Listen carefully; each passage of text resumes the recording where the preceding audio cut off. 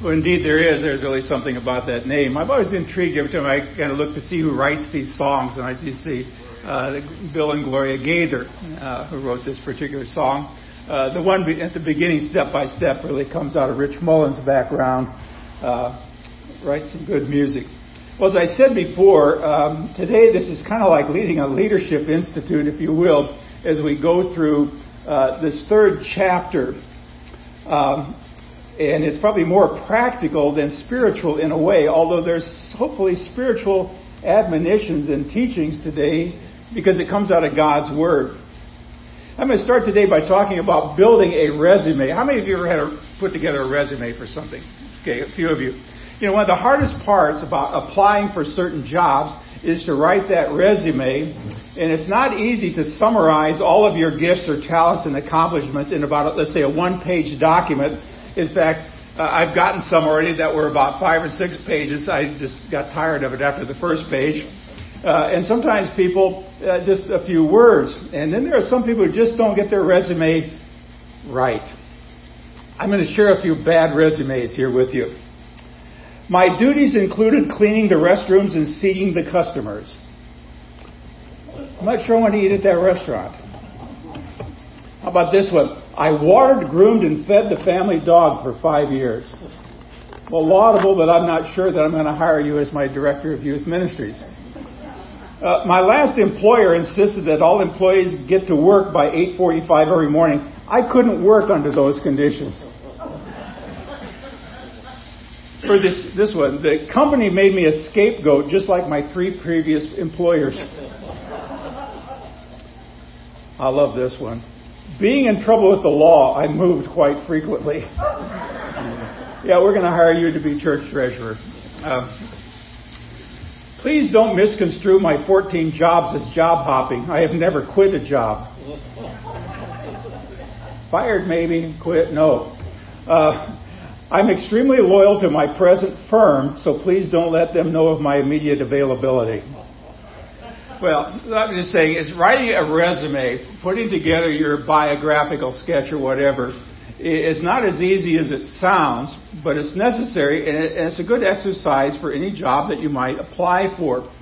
After all, we ought to be pretty much aware of all of our strengths, our weaknesses, our gifts, our spiritual gifts, our graces, our talents, our skills, and the kind of work that we're really cut out to do.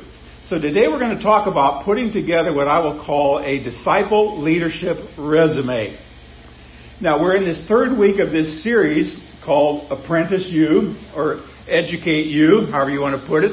It's about how to prepare for the ultimate job interview. In other words, how to prepare to be useful in God's kingdom as a disciple who is going to be making other disciples. Now, we know from the very beginning that Timothy was Paul's apprentice. Paul nurtured him. Paul discipled him. Paul encouraged him. Paul trained him how to be a leader in the church. And so today we're going to talk about what it means to be a leader in the church.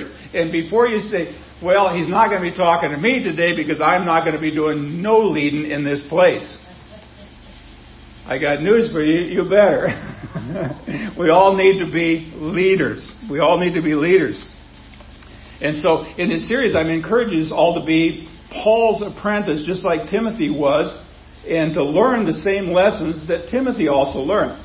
And so in this chapter, breaking it down, Paul here talks about the qualifications of spiritual leaders, and he uses 3 different roles of leadership. We're going to take a quick look at them. The first thing is he talks about the overseer. That was in verse 1. And the Greek word there is episkopos. It probably sounds a little about Episcopalian, and that kind of comes in there somewhere. But episkopos, and some translations actually say bishop. Different word. Now, he's not referring exclusively to the pastor. He's not just, this chapter 3, okay, chapter 1 and 2 all had to do with you guys today. This is all about me. No, that's not the way it works. He's talking about the decision makers in the church, people who are responsible for what I would call the spiritual care of the congregation. Now, this includes the pastor, that's me, but it also includes everybody else that's on the leadership team. For example, besides myself, it includes Ed. Ed has some leadership in this because he's responsible for reporting the good, the bad, and the ugly back to praise and worship. Make sure we're on the right track. It includes Jeff, who works in logistics and makes sure a lot of other stuff happens. It's Anthony, who makes sure that I at least have sound on Sunday and puts all of this stuff that you see on the screen together. It includes Mary Evelyn, who is leading the worship today in singing. So that's leadership team. But it's going to go way beyond that because it has to include the rest of you guys as well. Then he's going to talk about deacons, diakonos, in verse 9. And the Greek word means servant. And some have this title in church. When I'm down in prison, a lot of churches down there use the word deacon. And they say, well, this is Deacon Smith. He's going to take care of you this morning. And some have that title in churches, but everyone has the responsibility to serve. So this coming Saturday, what are we going to do? All you little deacons, we are going to be involved at CAM to be servants. He also talks about, we're going to get back to women again. He also talks about women. Gune. I don't know why that Greek word, gune, sounds kind of funny. They call women goonies. But gune probably would be a better way to pronunciate that word. So most translations render this word as wives. But the word literally is a woman, married or unmarried. So it's not letting anybody out of this thing. Here I believe Paul was actually speaking about what we might call deaconettes or deaconesses. We have those in church. These were female servant leaders. And we have other female servant leaders as well. So the bottom line in this chapter is about qualifications for being a leader. And though Paul addresses these three areas, many qualifications overlap. And so I'm just going to dump them all in one big pot, and I'm just going to stir them up, and we're going to get to them one way or another in this chapter. So don't worry about me going chronologically through chapter 3. But this third chapter gives us an idea of what should be going on in our spiritual life, in our spiritual resume. The kind of characteristics that God is looking for people that He really desires to put in work or to plug in to His kingdom. And so as we go through this checklist today, I probably could have made a checklist, and as you've gone through, evaluate yourself in each area. Now you might be tempted to be sitting there and evaluating other people. I'm looking at the pastor's wife. Or the pastor is looking at his wife. But be careful that we're not here like, well, we're going to hold somebody else up to these vigorous standards. So don't be looking at your wives. Don't be thinking about other people that are sitting next to you or anything. This is all about you. And you understand, this is kind of a tough list. But you need to start by asking yourself, and I've gone through this so many times this week, I have beat myself up several times over several of these things we're going to talk about today. But is there an area, for example, in which you are totally lacking? I got news for any of you that are introverts. Any of those here?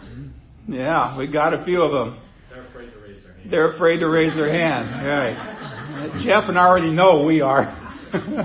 Believe it or not. So some people, it gets a little bit tough a little bit, but there's some areas in which we're totally lacking. And there are some areas in which you're really strong. We're going to get to those. You're going to go, yep, that's me. Got me. And then there are going to be areas where you kind of go, well, I don't do so bad in it, but I don't do so good in it. I need some growth here. And let me warn you, this is a kind of a tough list.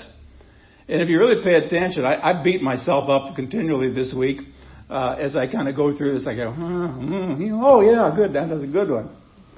So nobody here is going to have a perfect score. I mean, I'm not going to give you a sheet and say at the end, okay, how many of you got 100 on this test? No. How many of you failed completely? I'm not going to do that to you. So we're going to take a look at what Timothy does, and Timothy gives us a set of guidelines here. Now we're going to walk through this chapter. First of all, he said a leader's life, his personal life, is in order. And the characteristics that Paul lists cover three areas. First of all, he said your personal life, that's what he's talking about. Your personal life includes how you handle your what? Your emotions. Paul says, and the word he uses is, the leader ought to be temperate. Now, it's interesting that the Greek word for that is wineless. I'm not saying he shouldn't be a whiner. No, this is a wino. It actually means wineless. But Paul isn't talking here about alcohol. He's employing a word in its more common usage here, which means alert or clear-headed. The leader needs to be clear-headed. You don't want to be like a drunkard. He also uses another word, which is called self-controlled. And this means that you are in charge of you. A leader doesn't live according to whim. He doesn't worry about what everybody else thinks he should do, and he reacts accordingly. He's not driven by emotions. He controls himself. As you go through the text, it says the leader also is not violent. Now, that word is plektes. That's the Greek word, in case you want to get a Greek lesson today. It means, I'll give you a great definition. It means pugnacious. So I've got plektes and pugnacious. What's he talking about? Well, the literal translation of that is he doesn't hit.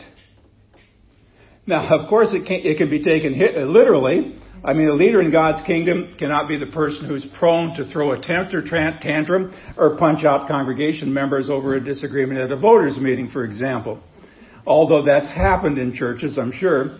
It's also to be taken somewhat figuratively, meaning that a leader doesn't lash out at people verbally or try to get even with them. Then Paul goes on and says, well, if you're not going to be violent, you should be gentle. A person who lives on an even keel emotionally, in control of his or her temper, in control of all the aspects of his emotional life. They don't blow up. They don't drift off into wild pipe dreams. And so in order, to sum up a leader's emotional life, he or she is stable. This way. It's kind of like watching a duck go across the water. Maybe a lot of paddling underneath, but on the top, the surface, things are pretty stable. Now let's take a look at area number 2. He says your personal life also includes how you manage your relationships. And so he starts out by saying a leader is hospitable, philoxenos, lover of people. That's what that Greek word means. He says a leader is hospitable, and literally it means to love strangers. Now, I've known many people who want to be leaders but don't necessarily like the people. There are introverts and extroverts. Let's understand this. And that's just the way it is. Some people are, they haven't met a person they've never liked and wanted to hug. Deb.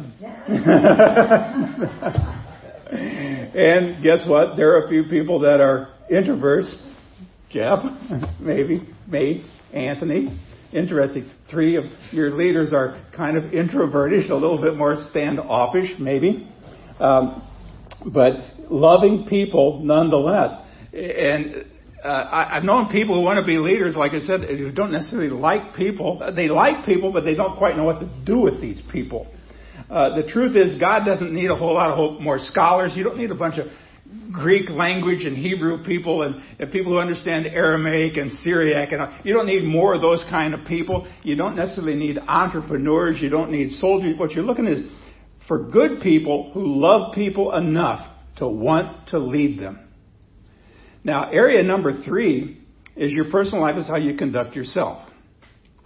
Paul says a leader is, and this, now we get a little bit touchy here in a way, because this is a passage, again, that's been taken out of context many times. It says the leader is what? The husband of one wife. Well, if you got one, most of you go, well, one's enough. One's enough. Now, most people think that he's talking about polygamy or divorce. Multiple wives or divorcing people. Or there are some churches who interpret it that saying, well, Paul is saying that single people then can never be in a relationship because they don't have a husband or a wife. But the truth is, what Paul is talking about here, he isn't talking about marital status. He's talking about fidelity, faithfulness. And the Greek here is literally, he is to be a one woman man, or we could reverse it as a one man woman. We put women in this context. It's the same terminology that Paul is going to use in chapter 5, which the NIV, I'm not sure about their good translation. I don't like the NIV that much, but the NIV translates to a woman who's been faithful to her husband. Now, this phrase refers to fidelity, not necessarily marital status. Are you faithful in your relationships? This means that if a Christian leader, like myself, is married, he is to be devoted to his wife. Or if it goes the other way around, to be devoted to her husband. They're not looking elsewhere. And if a Christian leader is single, then there are plenty of single ones out there. It means that he or she manages social lives with integrity. Integrity is another wonderful Greek word that means to have a one-piece heart. You're not divided in your loyalties. Now, Paul also says that a leader isn't given to drunkenness. I don't think we need to talk much about that. We all know what that means. We could talk about that more another time. He also said he's not supposed to be a lover of money. And we're going to talk a lot about that in chapter 6 that comes up. But for now, I just want to say this. The worst part, what's the worst part about loving money? Well, it kind of robs you of the joy of feeling content. When the car isn't good enough, the truck isn't good enough, the snowmobile isn't good enough, your house isn't good enough, your clothes aren't good enough, or your furniture isn't good enough, or your computer isn't good enough. Sometimes you just can't experience the contentment that God desires for His people to enjoy what it is that they actually have. And so when a person loves money above all else, there's a great temptation to abandon your integrity, to be looking elsewhere for something to support you. And then Paul takes a look in this chapter about the leader's personal life. So as you think about how God can use you in whatever leadership capacity for His glory. I don't care whether you're a student, whether you're a grandma and grandpa, whether you're a husband and wife, or whether you're single, or whatever you are. It doesn't make any difference. The question is, how can God use you for His glory? In order to figure that out, take a good close look at yourself, evaluate yourself in those areas, go back and read that chapter one more time and go, need to work on, okay. Go right through there. Now here's the second thing he said. A leader is comfortable with his responsibility of influence. Now, leadership has been said, accomplishes one goal, and that's influence. I've never quite said this to somebody, but if somebody came up to me and said, what do you do for a living? And if I said, I'm an influencer. I don't know what people would say initially. But isn't that what a pastor should be? An influencer. Isn't that what a disciple should be? An influencer. You're influencing people on behalf of the Lord, and you're trying to influence other people to join you in this whole discipleship journey. So Paul tells Timothy here to look for people who know how to influence other people positively. And where does it start? It starts at home. Now, verses 4 and 5, this is where he gets back to home again. He says, he must manage his own family well and see that his children obey him, and he must do so in a manner worthy of full respect. Now, we have kind of a joke in our family that our kids were raised by wolves. They weren't. They were raised by Nancy and myself. But we raised them to be independent kids. And we raised them in a certain way, even as, Ed and Deb, you raised your kids the way you wanted to raise them. Well, there you go. We look at our kids. You've met some of our kids already. They kind of are little reflections of you. And our kids have been always pretty obedient. They do things today that are worthy of full respect. And he goes on, he says, and if anyone does not know how to manage his own family, guess what? Maybe you shouldn't have any responsibilities leading a church. That's pretty tough if you're a pastor. I'm not going to say much more about that. Every once in a while I see that and witness where it goes wrong. It doesn't help a church. Well, leadership is more difficult at home, that's for sure, because people at home know whether you're walking the talk or talking the walk or whatever the thing is, one way or the other. If a person wanting to be in leadership doesn't have a positive influence on people closest to them, probably not ready to lead other people yet. Because leadership is really all about influencing other people some way. That's why Paul said a leader must also have a good reputation with outsiders. That a leader must be respectable and above reproach. Now, last week when we all went out to lunch, I had a chance to talk to Pastor Joey down the street a little bit. Friday morning, Thursday morning, Friday morning, I was at the coffee shop. Surprise, surprise. And there's a table of about 4 or 5 guys sitting there, and I just parked myself on that. And one guy turns around and he says, "So you're going to sit over there and be antisocial? Do you want to join us old geezers?" And I said, "Well, do I have to become a geezer?" Well, it turns out one of the elders from that church down there too. And he says, "You don't really know Pastor Barry, but he's a good guy." He says, "I know because my pastor talks about him and other people at his church." So somebody has some respect. Jeff was the one who initially met Pastor Joey, made an impact on each other. We sat here and ate lunch and talked about shared ministry. See, that's what people do. People are respectable. They're above reproach. They have a good reputation with outsiders. Not everybody's looking at everybody and going, I wouldn't join that guy's church because he's a real jerk. Or any other word you want to plug in there. That's why Paul says respectable above reproach. Be in a position of influence so that he or she, whoever it is, would be comfortable with the responsibility they're given to be leaders. Now he says also a leader ought to be able to teach. And some of you right now go, the last thing I'd ever want to do would be leading a class or doing this. Well, you still should be able to do this. It's obvious why this would apply to somebody like me. But I want you to realize that it applies to everybody else in leadership because you have opportunities, whether it's to talk to a group this size, or I've had chances to talk to thousands of people. In fact, I got to preach the first night on the Million Man Crusade in Nigeria. Imagine that. One white guy from, I don't know where I was living at that time, Illinois, speaking to 250,000 black people. You have an opportunity to influence them one way or the other. And so Paul says that leader must be able to teach. Able to teach. Because to communicate is essential to influence. Now, all of you went to school. Some of you are still in school. You have a few teachers whose style of teaching was take it or leave it. Or they're just going to hand you the facts. You can either pass or fail. I don't care. Maybe you had a few teachers like that. I had a few. They could care less whether you were there. They were going to dispense the information and then leave. But some of us, and I include myself, had a few teachers for whom teaching was a real passion.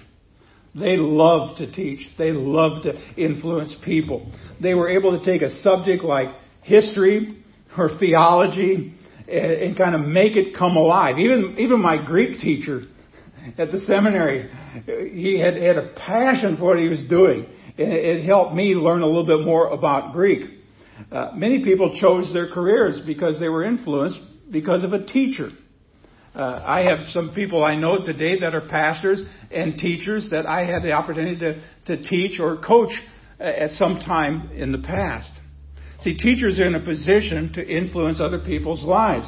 And that's why we need to kind of master the art of the communication of God's Word and to take this responsibility seriously. And so all of us become teachers one way or another. And some of you did that with your kids from the little bit, where you kind of taught them how to fold their hands and bow your head. And you taught them that terrible little children's prayer when they're laying in bed. Now lay me down to sleep if I should die before I wake.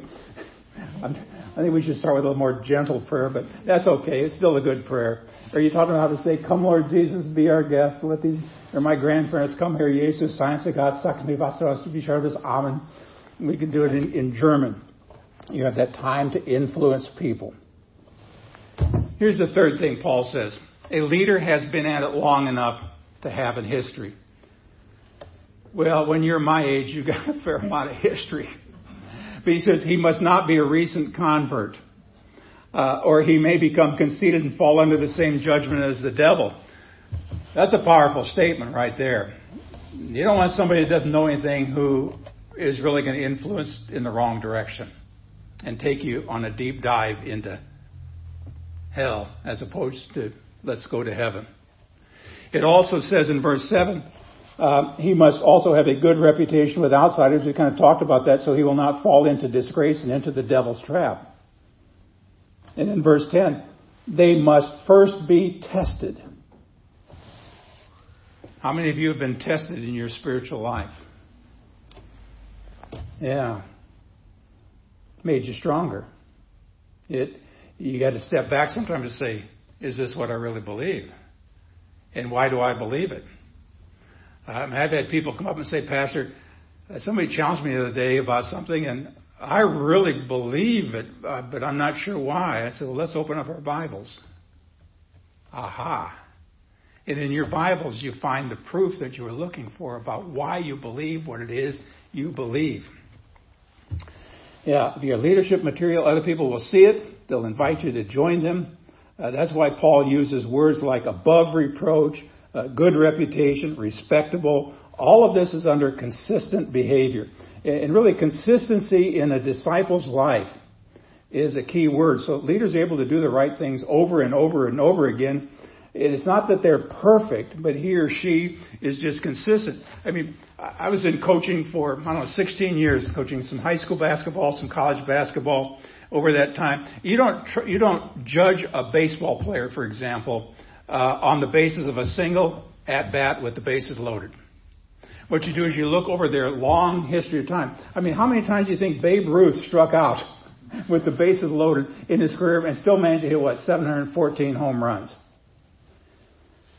If you want to know the true value of a player, you want to know the true value of an investment, you look at their overall performance over a period of time. The question isn't whether they struck out with the bases loaded or missed a free throw at the end of the game. The question is, how did they perform over the course of their career? That's how you determine who gets to the Hall of Fame. And that's why it's crucial that we all establish some history that proves consistency, and can't even say it anymore. Consistency is crucial to leadership. In other words, I'm speaking now to fellow leaders, and I consider you all leaders in some way at this place called Restore. Even if you're visiting today, you're still called to be leaders. Your resume needs to include those three really valuable characteristics. Character. I mean, think about that again. Yeah, it's one thing to be called a character. Boy, he's really a character. No, we're talking about character here. Your personal life is in order, emotionally, relationally, and behaviorally. It has to do with communication. You're comfortable with the responsibility of influencing other people, whether they're your kids or your neighbors or just people you come in to meet, in positive ways, and you kind of work on the skill to be able to do that. It has to do with consistency again. You've been at this long enough to prove that you're able to do it, and you're going to keep on doing it. So, what's chapter 3 all about? It's what God is looking for in people that He's preparing to use. Well, I've had people ask me already, well, you got 3 master's degree and a doctorate. You certainly learned everything you can learn. Although, gosh, I had to unlearn a lot of stuff getting those degrees to begin with. There's still stuff to learn each and every day about the complexity of God. I always think about the Bible of being a giant diamond.